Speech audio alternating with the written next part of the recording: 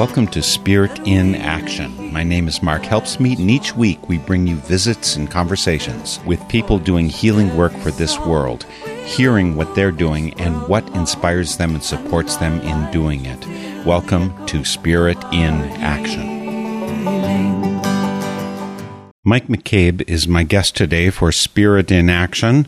He's one of my heroes. I met him and interviewed him back when he was the force behind the Wisconsin Democracy Campaign, meticulously tracking campaign donations and the political favors that they bought. And I was inspired by his book, Blue Jeans in High Places. I was a supporter when he ran for the Democratic nomination for governor of Wisconsin in 2018, and I am further impressed by the recounting of that campaign and the deep thought, analysis, and storytelling, all included in his latest book, Unscrewing America, Hints and Hopes from the Heartland. Mike McCabe is a humble and passionate bridge between the farm and the city, a commoner given his life to the common good, and he joins us today via Zoom. Mike, welcome back for the fourth time to Spirit in Action. Well, thanks for having me, Mark. It's so good to see you again. You're looking remarkably relaxed and happy, not nearly as worn out as last time I saw you, which is while you were on the trail running for governor. Well, that was an exhausting, but also exhilarating experience. Traveled over 100,000 miles in 11 months without once leaving the state of Wisconsin. It's hard to travel 100,000 miles and stay within the borders of our state, but we managed to do it. It was a very grueling travel schedule, but the people met along the way were remarkable, and it was really an experience of a lifetime. I probably was really tired when I talked to you, but looking back on it, I have very fond memories of the journey. How does the mileage that you put on compare with what Bill Proxmire used to do? I mean, he did the shoestring budget type, spent a lot less than you did, I think. Yeah. In his day, he was everywhere. He was at the state fair. He was at Lambeau Field for the Packard games. He was at Camp Randall Stadium for the Badger games. He was in small restaurants and cafes in just about every small town you can imagine. And one of the things that was amazing about his era and also his particular style of politics is that he never once spent more than $300 on one of his statewide campaigns for office. And his very last race for U.S. Senate, which he won in a landslide, he spent $145.10. It was really face-to-face campaigning everywhere he went. That was a different day. But we really did try to replicate a Proxmire-like campaign. Spent more money than Prox did in his day, but of course we're vastly outspent by pretty much everybody else in the field. But tried to make up for it with tireless travel and shoe leather campaigning all across the state. Well, let's talk about your campaign and all of the experience and thought and policy and background that led to your book, Unscrewing America, Hints and Hopes from the Heartland. As you say in the book, you steadfastly refused the idea of running for governor of Wisconsin. You dug your heels in, like, no, I'm not going there. I don't want this. But eventually you got drafted into it. Explain a little bit about that process. Yeah, my answer was hell no for a long time. I really didn't see myself as a candidate for office. I had, of course, been a government watchdog for many, many years. I had spent a lot of time on the outside of government, shining light in dark places within government and trying to expose corruption and trying to make democracy healthier and make the system work better for regular people. That had been my role, and it was a role I was comfortable in. I was, of course, trained originally as a journalist, exposing corruption and doing the work that I did as director of Wisconsin Democracy Campaign for so many years was really investigative journalism of a sort, and I was very comfortable in that role. I had a hard time seeing myself in the role of candidate for public office or elected official, and I resisted that role for a long time. But enough people, hundreds, thousands of people who were hungry for something. They saw something missing, and for whatever reason, they saw the qualities in me that they were looking for. And so they kept nagging me and pushing me to do this. And eventually they even circulated a letter drafting me for the office and then started an online petition after that. And eventually it was those many people who got me to yes. And to me, the only reason for me running for office, becoming a candidate, was to give them what they were wanting. I'm glad they did get me to yes, because as with my earlier experience in the Peace Corps, it was a life-altering experience. It was one of those things that I can look back at in my life and say that shaped me. You speak, Mike, about your time in the Peace Corps, and I was intrigued by that because even though I'd interviewed you 3 times before, I had never connected with your Peace Corps experience. As you know, I was a Peace Corps volunteer in Togo in West Africa from 1977 to 79. And so it's a little bit over 10 years later that you're in Mali, which I did travel through as well. And I found that time in the Peace Corps formative for me too, because from my point of view, living in a different country, and particularly living in a disadvantaged country, a country with an unstable government, gives you insights into what is good about government, what's bad about government.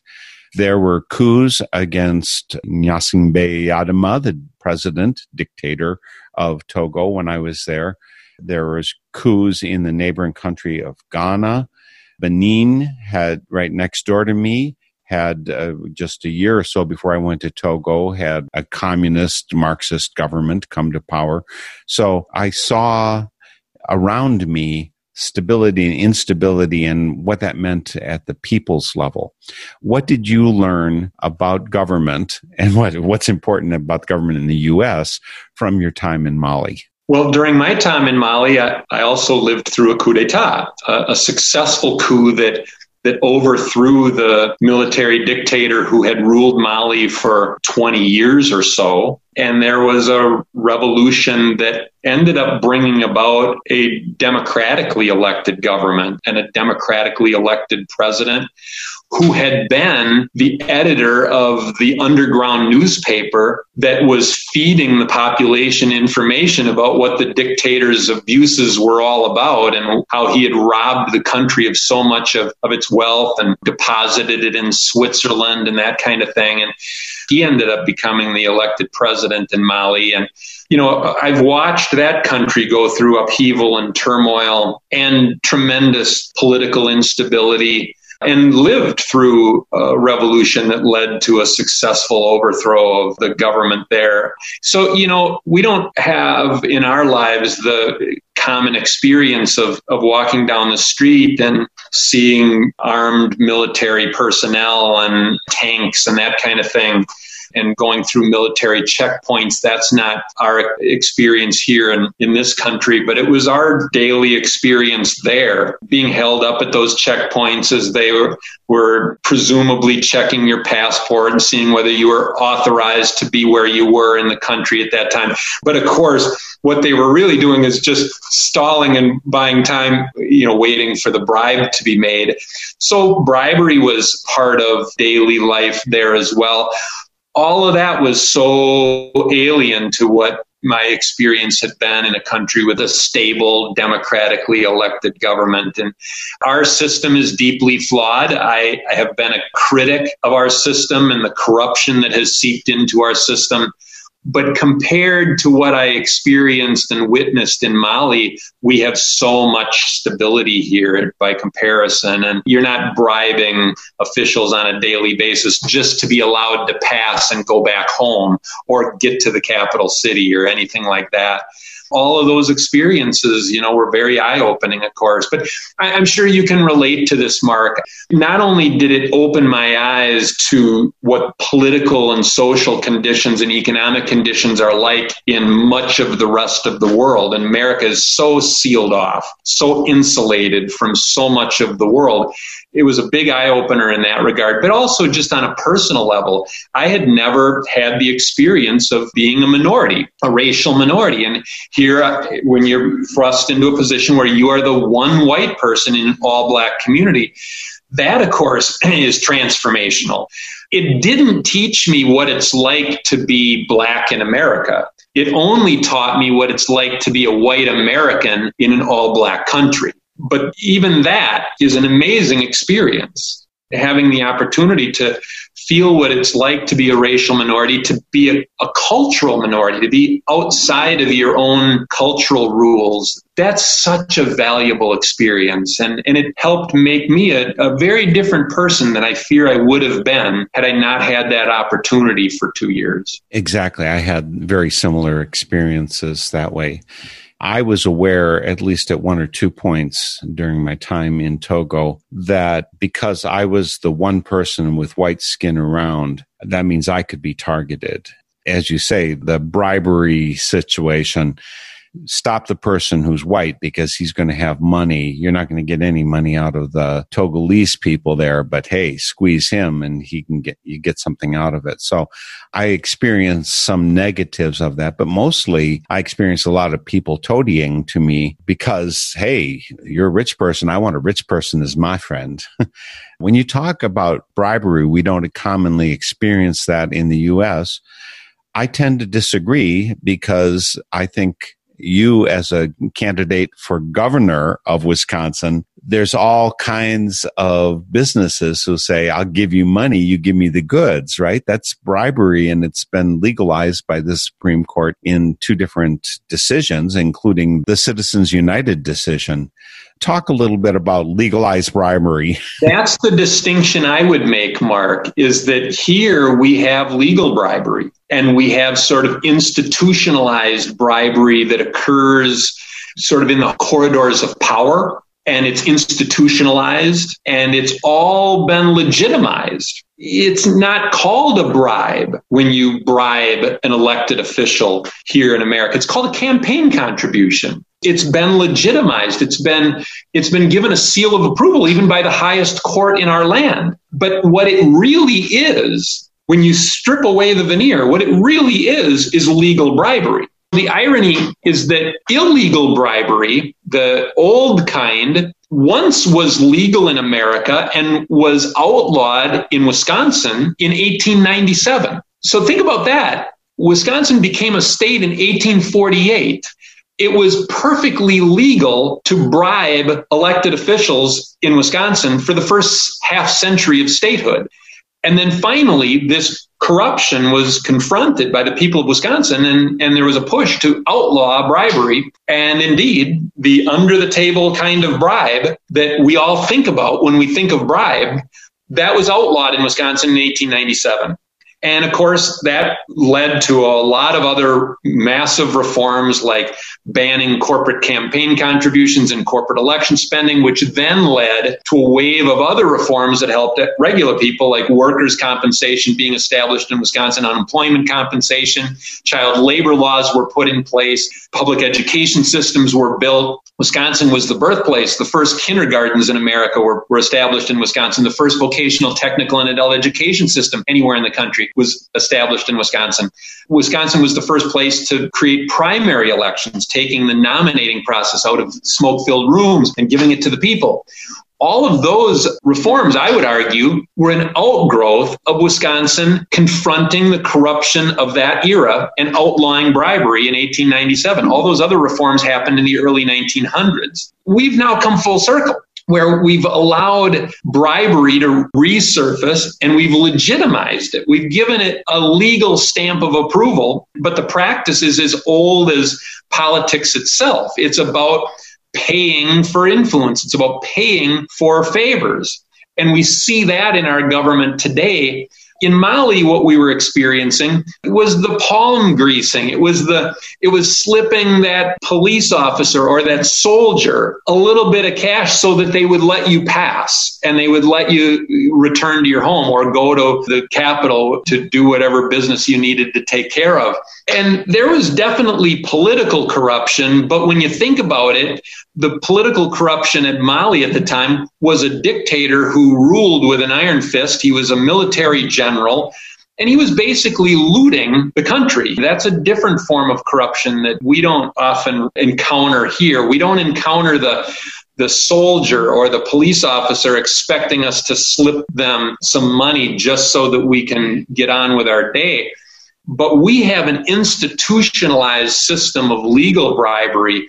I think for our government to really work for the people, to get to the point where we have a society that is working well for all of us, we've got to deal with that institutionalized corruption, that legitimized bribery of our time, where elected officials are being paid to perform favors for the wealthiest and most privileged in our society at the expense of everyone else. So it's a different form of corruption, but it's a corruption nevertheless. And it gives a great rate of return. I mean, quite literally, you invest $1 million in this and you get $100 million back in favors from the government. I mean, it really is very lucrative thievery. It is. And, when you think about the millions of dollars that these wealthy interests pump into election campaigns, it seems like a dizzying amount of money that they sink into politics. But as you say, they put tens of millions, hundreds of millions of dollars into election campaigns, but they get billions back. They get tens of billions, hundreds of billions of dollars worth of benefits, tax breaks, pork barrel spending projects that are steered their way.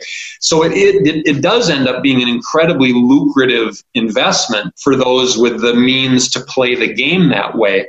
Who pays for it all ends up being ordinary taxpayers. We pay for all of those lavish benefits that those interests get. And here we are in the midst of a pandemic. So we're not in a position where we can meet face to face right now. We're having to keep our physical distance. So, we're doing Zoom meetings and all that kind of thing.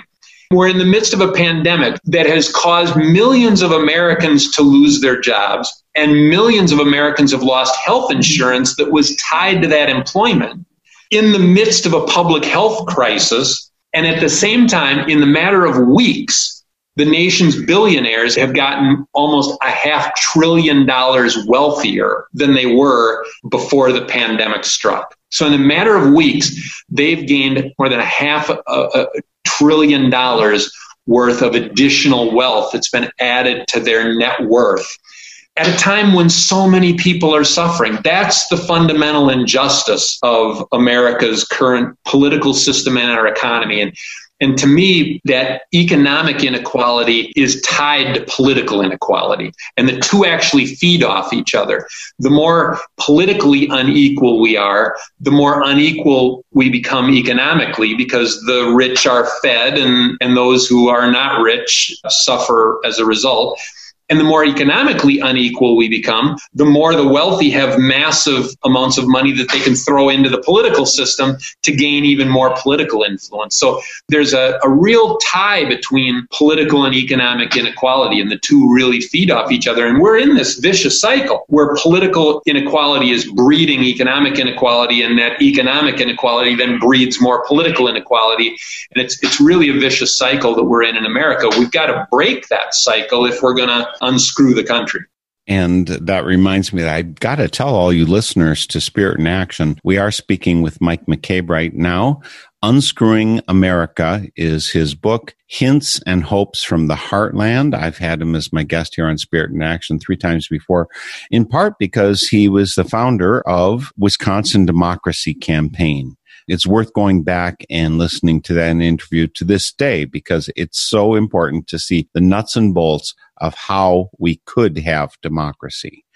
And I wanted to bring that question up right away, Mike, because you ran for governor of Wisconsin because you want to unscrew America. We have been screwed. We are in severe trouble. I don't think people recognize it.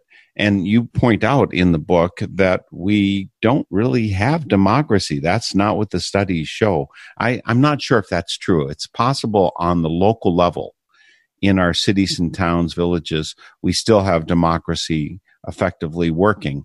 But in our state capitals and in the nation's capital, the Princeton study that everyone knows of says, 20, 30 years ago already, we do not have democracy. We have an oligarchy. Explain a little bit about that. Well, we have a system where money rules to a much greater extent than the people rule. That's what that Princeton study showed. It was actually some professors from Princeton and Northwestern University who joined forces in a study. And what they showed was that if you look at the issues that are being dealt with in Congress, if there was big money behind one of those issues, if there were wealthy donors who wanted certain actions taken by Congress, Congress acted. If there was popular support, if the polls showed that there was widespread popular support for a particular action, but there wasn't a collection of interest groups funneling money to try to drive Congress to act, Congress wouldn't act. So what the study showed was that popular opinion, the public's wishes, had near zero impact on what Congress does. What really explained Congress's actions or inactions was the money influences. That led those researchers to conclude that this actually is more of an oligarchy than a democracy. It's rule by money, rule by the wealthy and privileged, not rule by the people. Now, I wouldn't go so far as to say that that means we don't have democracy at all in our country. Because to me, democracy is much more of a verb than a noun. It's not something that we have so much as it's something that we do. And as long as we do democracy, as long as we engage in democracy as citizens, then we have some semblance of democracy. But there's no question that democracy is in very poor health right now because of the influences of big money in our system. And that's what those researchers were finding. And that's a troubling condition. And it's something that we've got to deal with if we're going to unscrew America. We've got to reinvigorate and revitalize democracy. But again, I would go back to that idea that democracy is more verb than noun. It's not just something that we have, it's something that we do. And if we do democracy, we can have democracy. If we don't do democracy, then it will slip from our grasp. And you're right, it's easier to engage in democracy at the local community level than it is at the state or national level. But the same influences are starting to infiltrate even local community politics, where big local developers will exert influence by funneling money into even local city council or county board elections around the country. So what's happened at the state level and certainly at the national level can filter down to the local level if we're not careful. I want to grab a piece of that.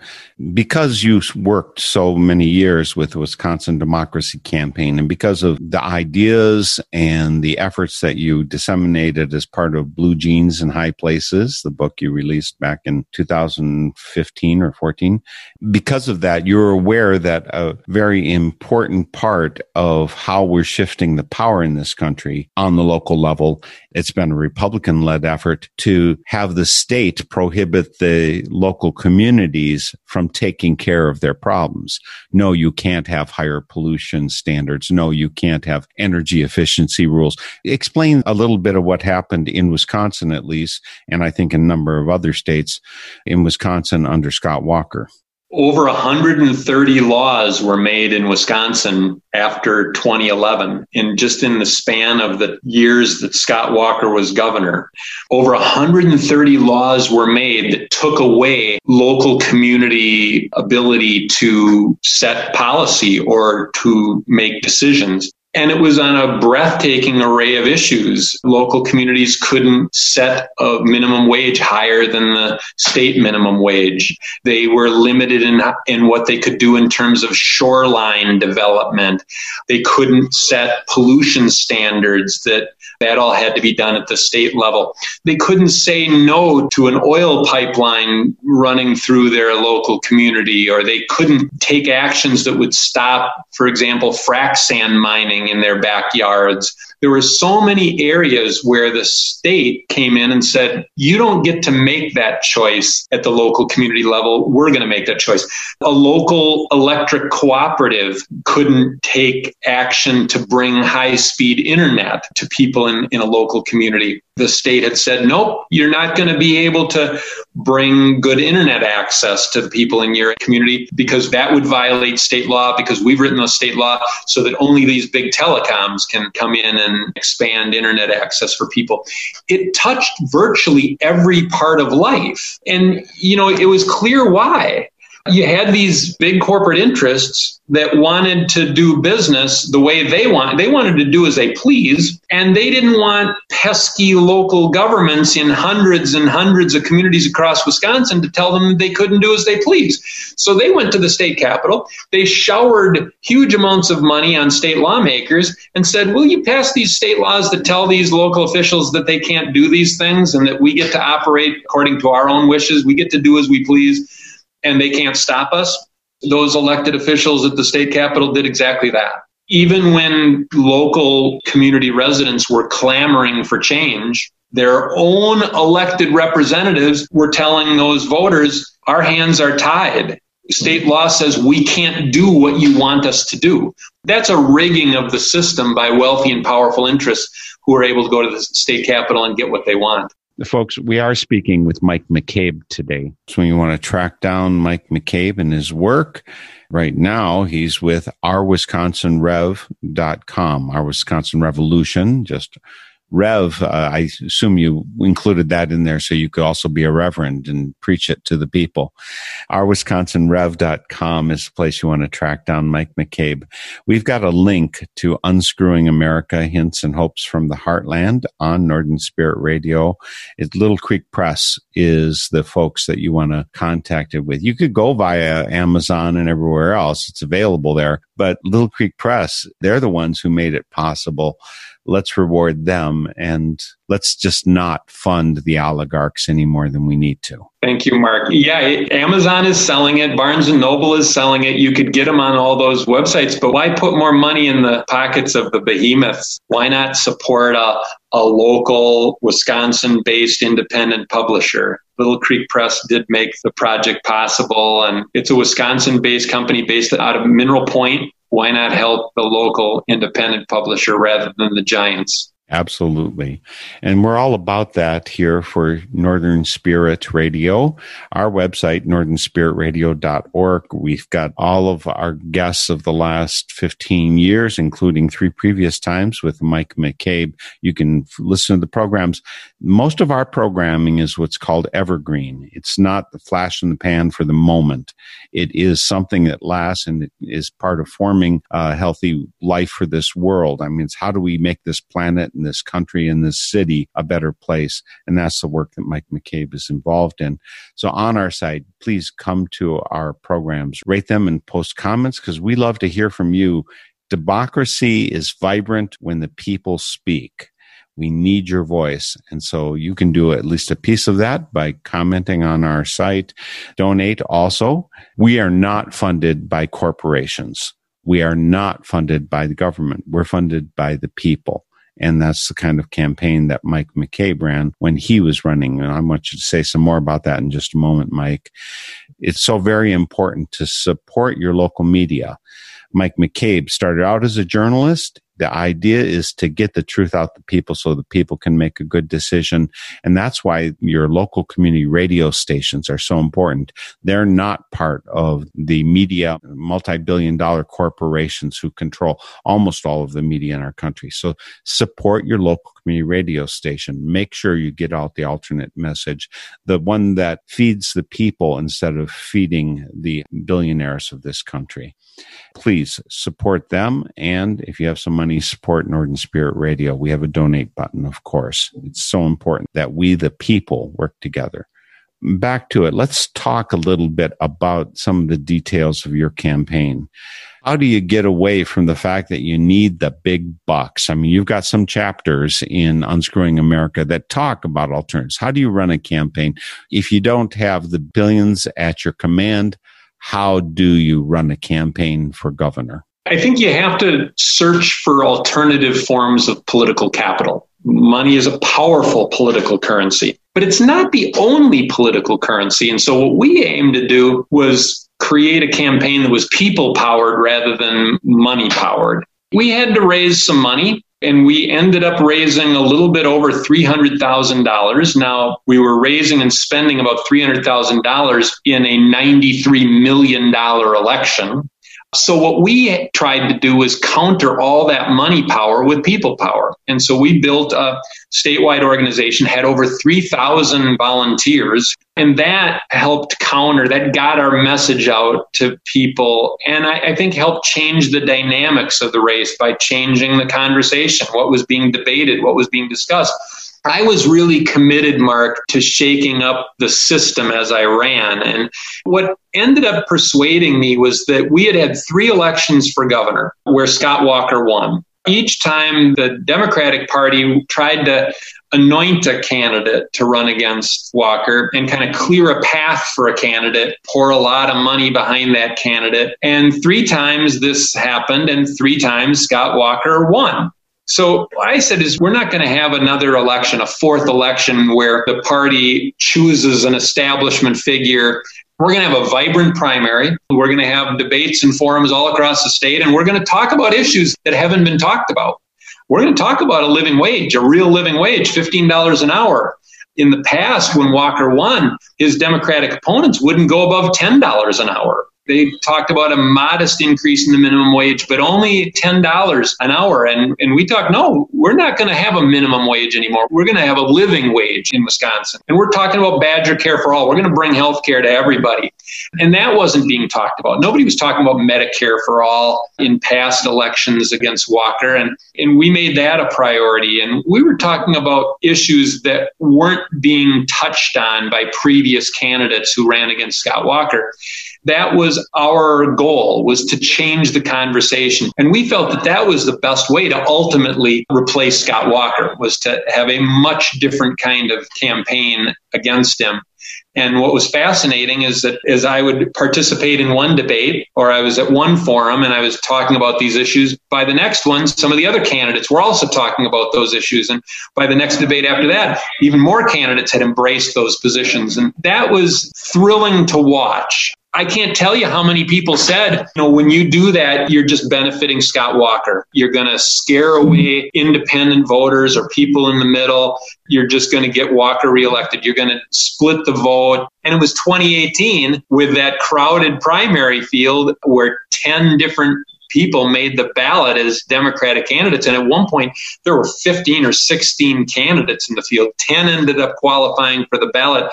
And I think 8 of us campaigned right up to Election Day. And that's the election where Scott Walker was defeated. That's the election where we had a change in leadership in the governor's office. And, it was really about fighting against those establishment impulses and that desire to dumb down and limit the debate and not talk about a lot of issues.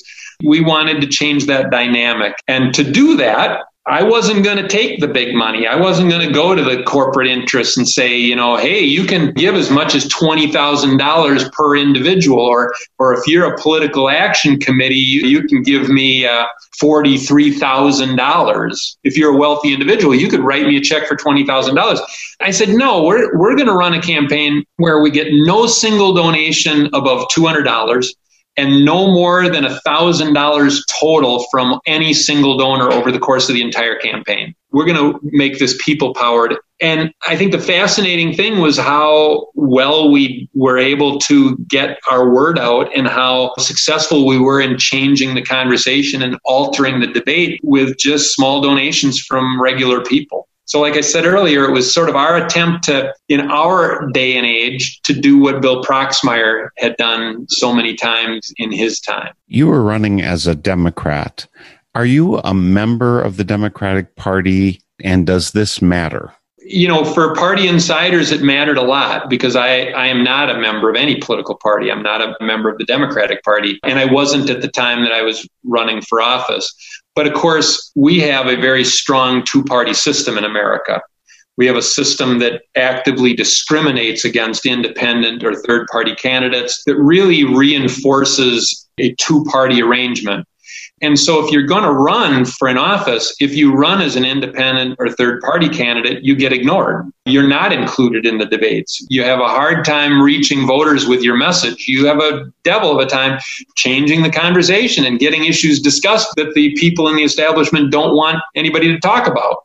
So the choice was running as an independent, which is what I am, but being largely ignored doing it, or running as an independent within a major party primary, running as an independent, but running for the Democratic nomination, which got me included in all those debates and forums. And I participated in close to 50 different debates all around the state. And I was able to challenge those other candidates to talk about things that they otherwise wouldn't have talked about. I was able to get the eventual nominee to take positions that he wasn't taking at the beginning of the campaign, but by the end he was taking those positions. And it was because the conversation had been pushed to a different place. And I felt like that was the best way to have the biggest impact on the election that I could possibly have. Now, the party stalwarts, the insiders, resented greatly my presence in the race, and they threw up all kinds of obstacles. They denied me party member lists and voter lists, and they tried to erect barriers every way that they could. They were very vocal about how inappropriate they thought it was that somebody who was not a member of their party was running for their party's nomination. So I encountered a lot of that resistance from the party insiders, but I felt that it was the most impactful way that I could run. And I look back on it now and I feel like I made the right choice. It's the same choice that Bernie Sanders made in 2016. Bernie Sanders was not a member of the Democratic Party, yet he sought the Democratic Party nomination for president. He didn't end up getting it, but when you think of how much Bernie Sanders influenced the national conversation, nobody was talking about Medicare for all before 2016. No Democratic candidates were talking about it. And Hillary Clinton, even during the 2016 race, came out and said, it will never happen. Medicare for all will never happen in this country. Well, never is a very long time. Bernie Sanders kept talking about Medicare for all and many other issues. By 2020, he ran for president again, but he was joined in that field of candidates by a whole bunch of people who had embraced Medicare for all. And not only were a number of the candidates for Medicare for all, but all of them had to talk about it because in debate after debate, they were challenged to say, do you support it or don't you? And if you don't, what do you support? Why don't you support Medicare for all? That was a monumental shift in the conversation in a 4-year span.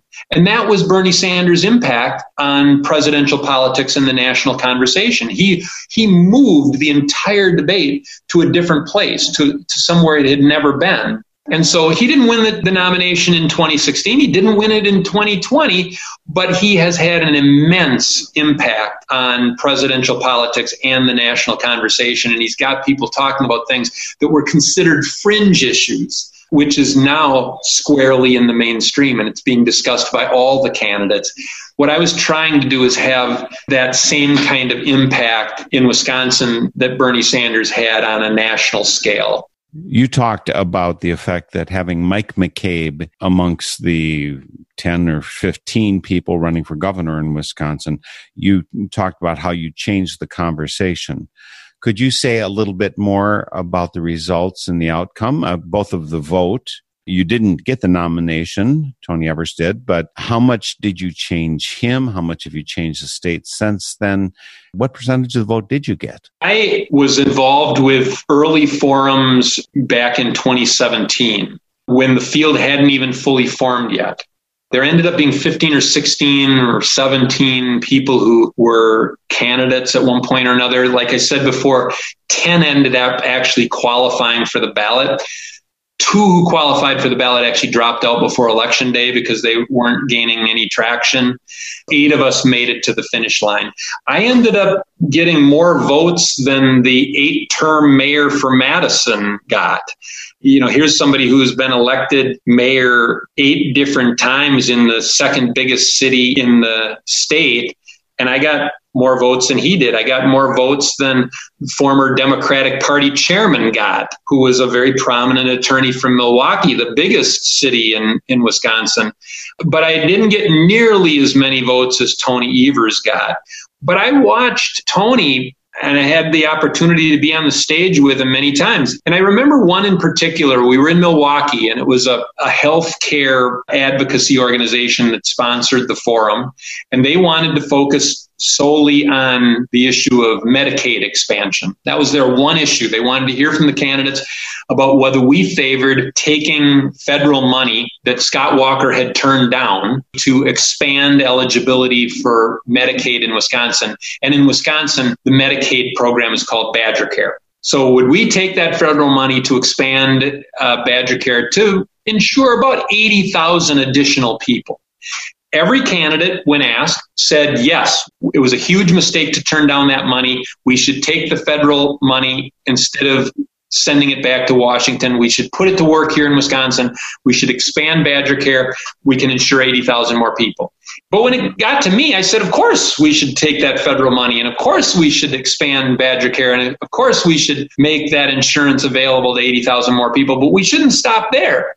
We should do what we didn't do when the Affordable Care Act was adopted. We should set up our own insurance exchange at the state level, and then we should put Badger Care on that insurance exchange as a public option, and we should make it available to anybody who wants to enroll. Badger Care should be a choice for anybody who favors that insurance. If that's the best plan for them, they should be able to enroll regardless of income. And that started the debate about Badger Care for All.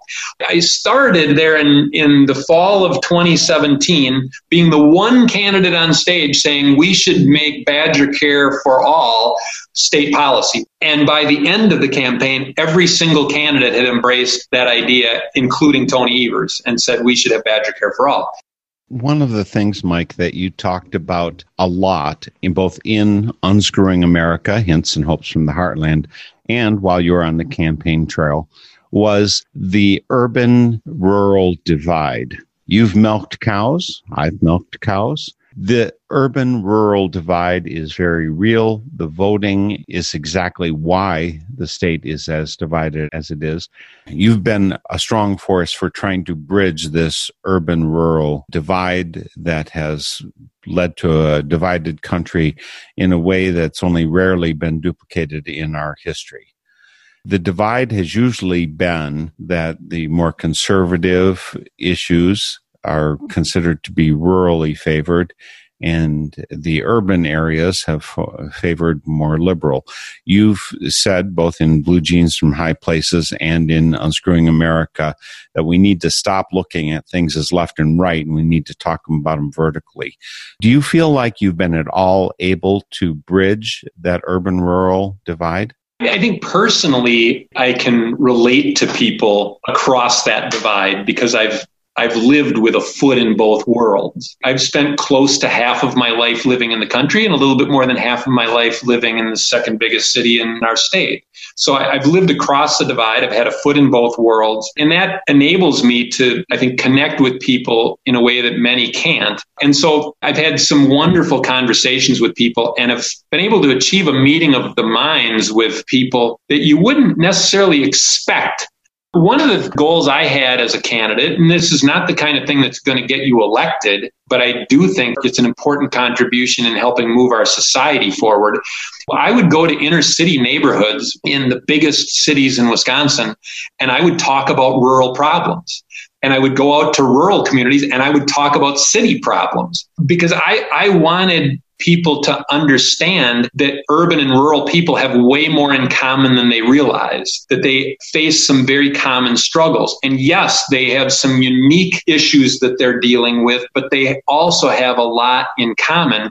But I also wanted to do my part to help build bridges across that divide by helping to promote understanding of urban struggles in rural areas and helping to promote understanding of rural life in cities. One of the things that fascinated me, Mark, is that I would go into inner city Milwaukee. And I would go into the poorest neighborhoods in Milwaukee, including ones in the most incarcerated zip code in America, 53206 in inner city Milwaukee. That's the most incarcerated zip code anywhere in America. More people per capita are in prison in that zip code than anywhere else in the country. It's a struggling area economically. It's been devastated, gutted.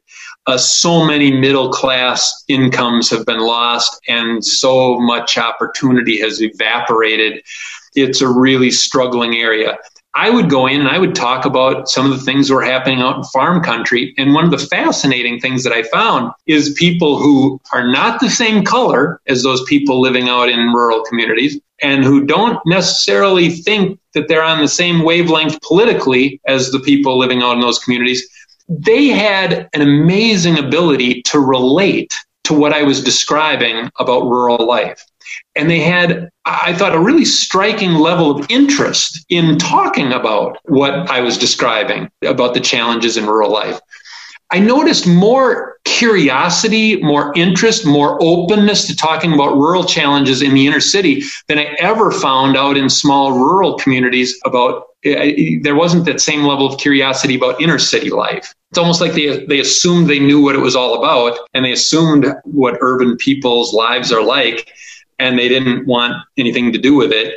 People in the political establishment, people in power, have every reason to divide people because they can conquer people when they divide them. They try to divide people based on race. They try to create a white-black divide.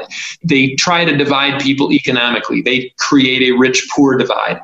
They try to divide people based on geography. They try to create this rural-urban divide. They try to convince people that they should be at each other's throats. Because if they have regular people at each other's throats, then they can more easily rule them. Divide and conquer is a tactic that has been used since the beginning of politics to maintain their own power, to maintain their own control, to be able to rule. If regular people can see through that, can ever be led to see through that kind of tactic, then there's an amazing opportunity for an alliance to be built across rural-urban divides, across black-white divides, and across rich-poor divides. There's another really important topic that I hope you can provide some insight in. Again, folks, we're talking with Mike McCabe. His recent book is Unscrewing America, Hints and Hopes from the Heartland. Before that, he was author of Blue Jeans in High Places, and We Commoners Have a Place in Changing the Future of This Country. You should read that book as well, and look at the work still continuing of the Wisconsin Democracy Campaign. But the thing I wanted to ask you about was community building. You were definitely in trying to bring the rural and urban people together. You're trying to do community building. But my impression is that on the left, the liberal end, sometimes the urban end, community building is a lot harder to sell than it is in the rural areas. They're very aware that they need their neighbor. You got to work together in a way that in the urban areas, and I would also say it's kind of an outgrowth of the 1950s, 1 foot in, 1 foot out. I'm not community joiner. I see that as being problematic is when you say you're not a Democrat. So you are automatically saying, and I think there's good reasons to be an independent. Don't get me wrong about that. But people know I've got your back way of thinking. And by saying you're not a Democrat, you're saying, no, I don't have your back. And so it's not too surprising when the attitude is, well, why should I have your back? So could you talk a little bit about community building and how that plays into your philosophy of life? And again, this is Hints and Hopes for the Heartland.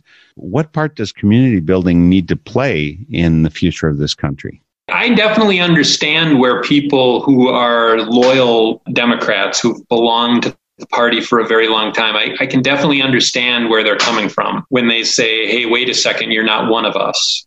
You haven't joined, you haven't locked arms with us, and so why should we be behind you? What I would, as gently as possible, try to convey to people who hold that view is be aware that most of the population, most people, do not belong to any political party. And in fact, most Americans actually are very disillusioned with the major parties and want nothing to do with them.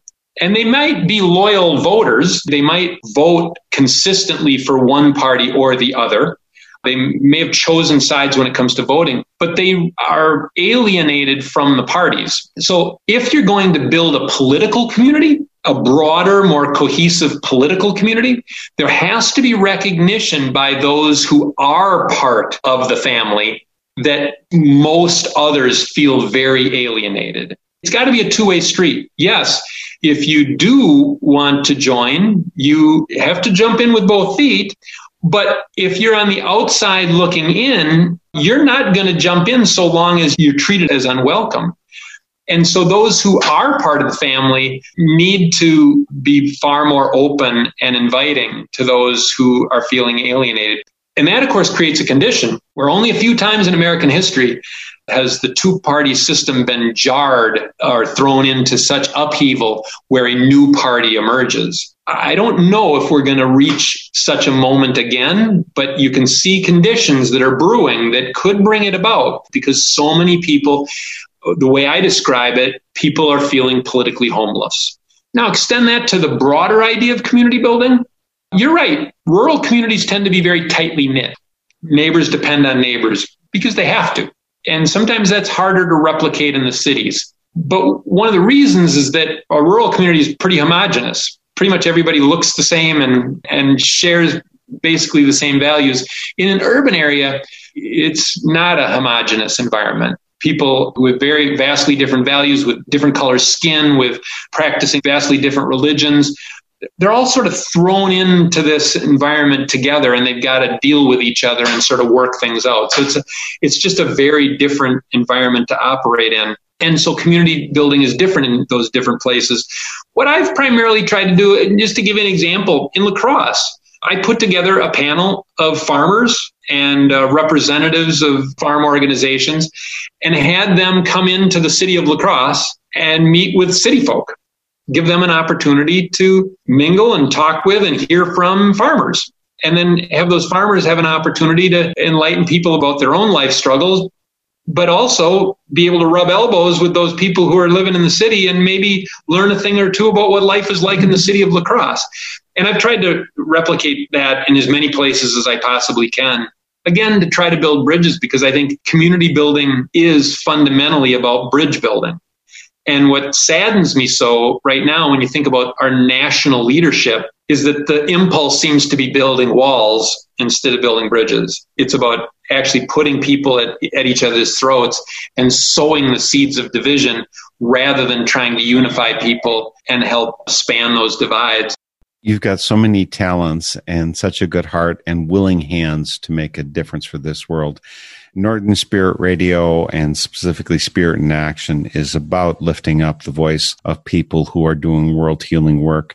Clearly, that's what Mike McCabe has been about. Certainly back to the time you were in the Peace Corps in Mali, in West Africa, certainly in your time working with the Wisconsin Democracy Campaign, all of the work that you did, try and raise people up to get the commoners, as almost all of us are, commoners aware of our status and what we need for a better country through your book, Blue Jeans in High Places, and certainly as you ran for governor in Wisconsin, and certainly in the reflections on it that you gave us through Unscrewing America, Hints and Hopes from the Heartland.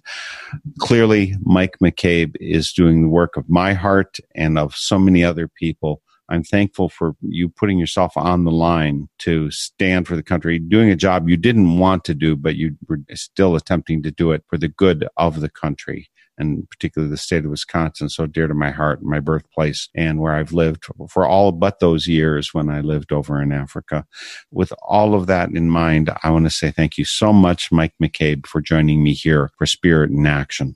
Well, thank you. That's very kind of you to say, Mark, and thank you for having me. Thank you for giving me the opportunity to share thoughts. It's been great seeing you again, first of all, even if we have to do it over an online connection. But I really appreciate the opportunity and enjoyed the conversation very much. He's working with Our Wisconsin Revolution, spelled O-U-R. Wisconsin is W-I-S-C-O-N-S-I-N. Revolution is abbreviated R-E-V, Our Wisconsin Rev.com.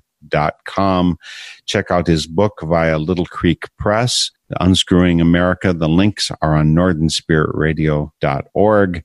Join us next week for Spirit in Action, and have a great week. The theme music for this program is Turning of the World, performed by Sarah Thompson. Check out all things Spirit in Action on northernspiritradio.org.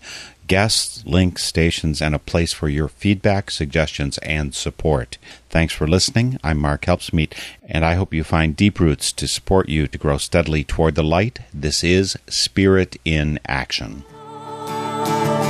With every voice, with every song, we will move this world along, and our lives will feel the echo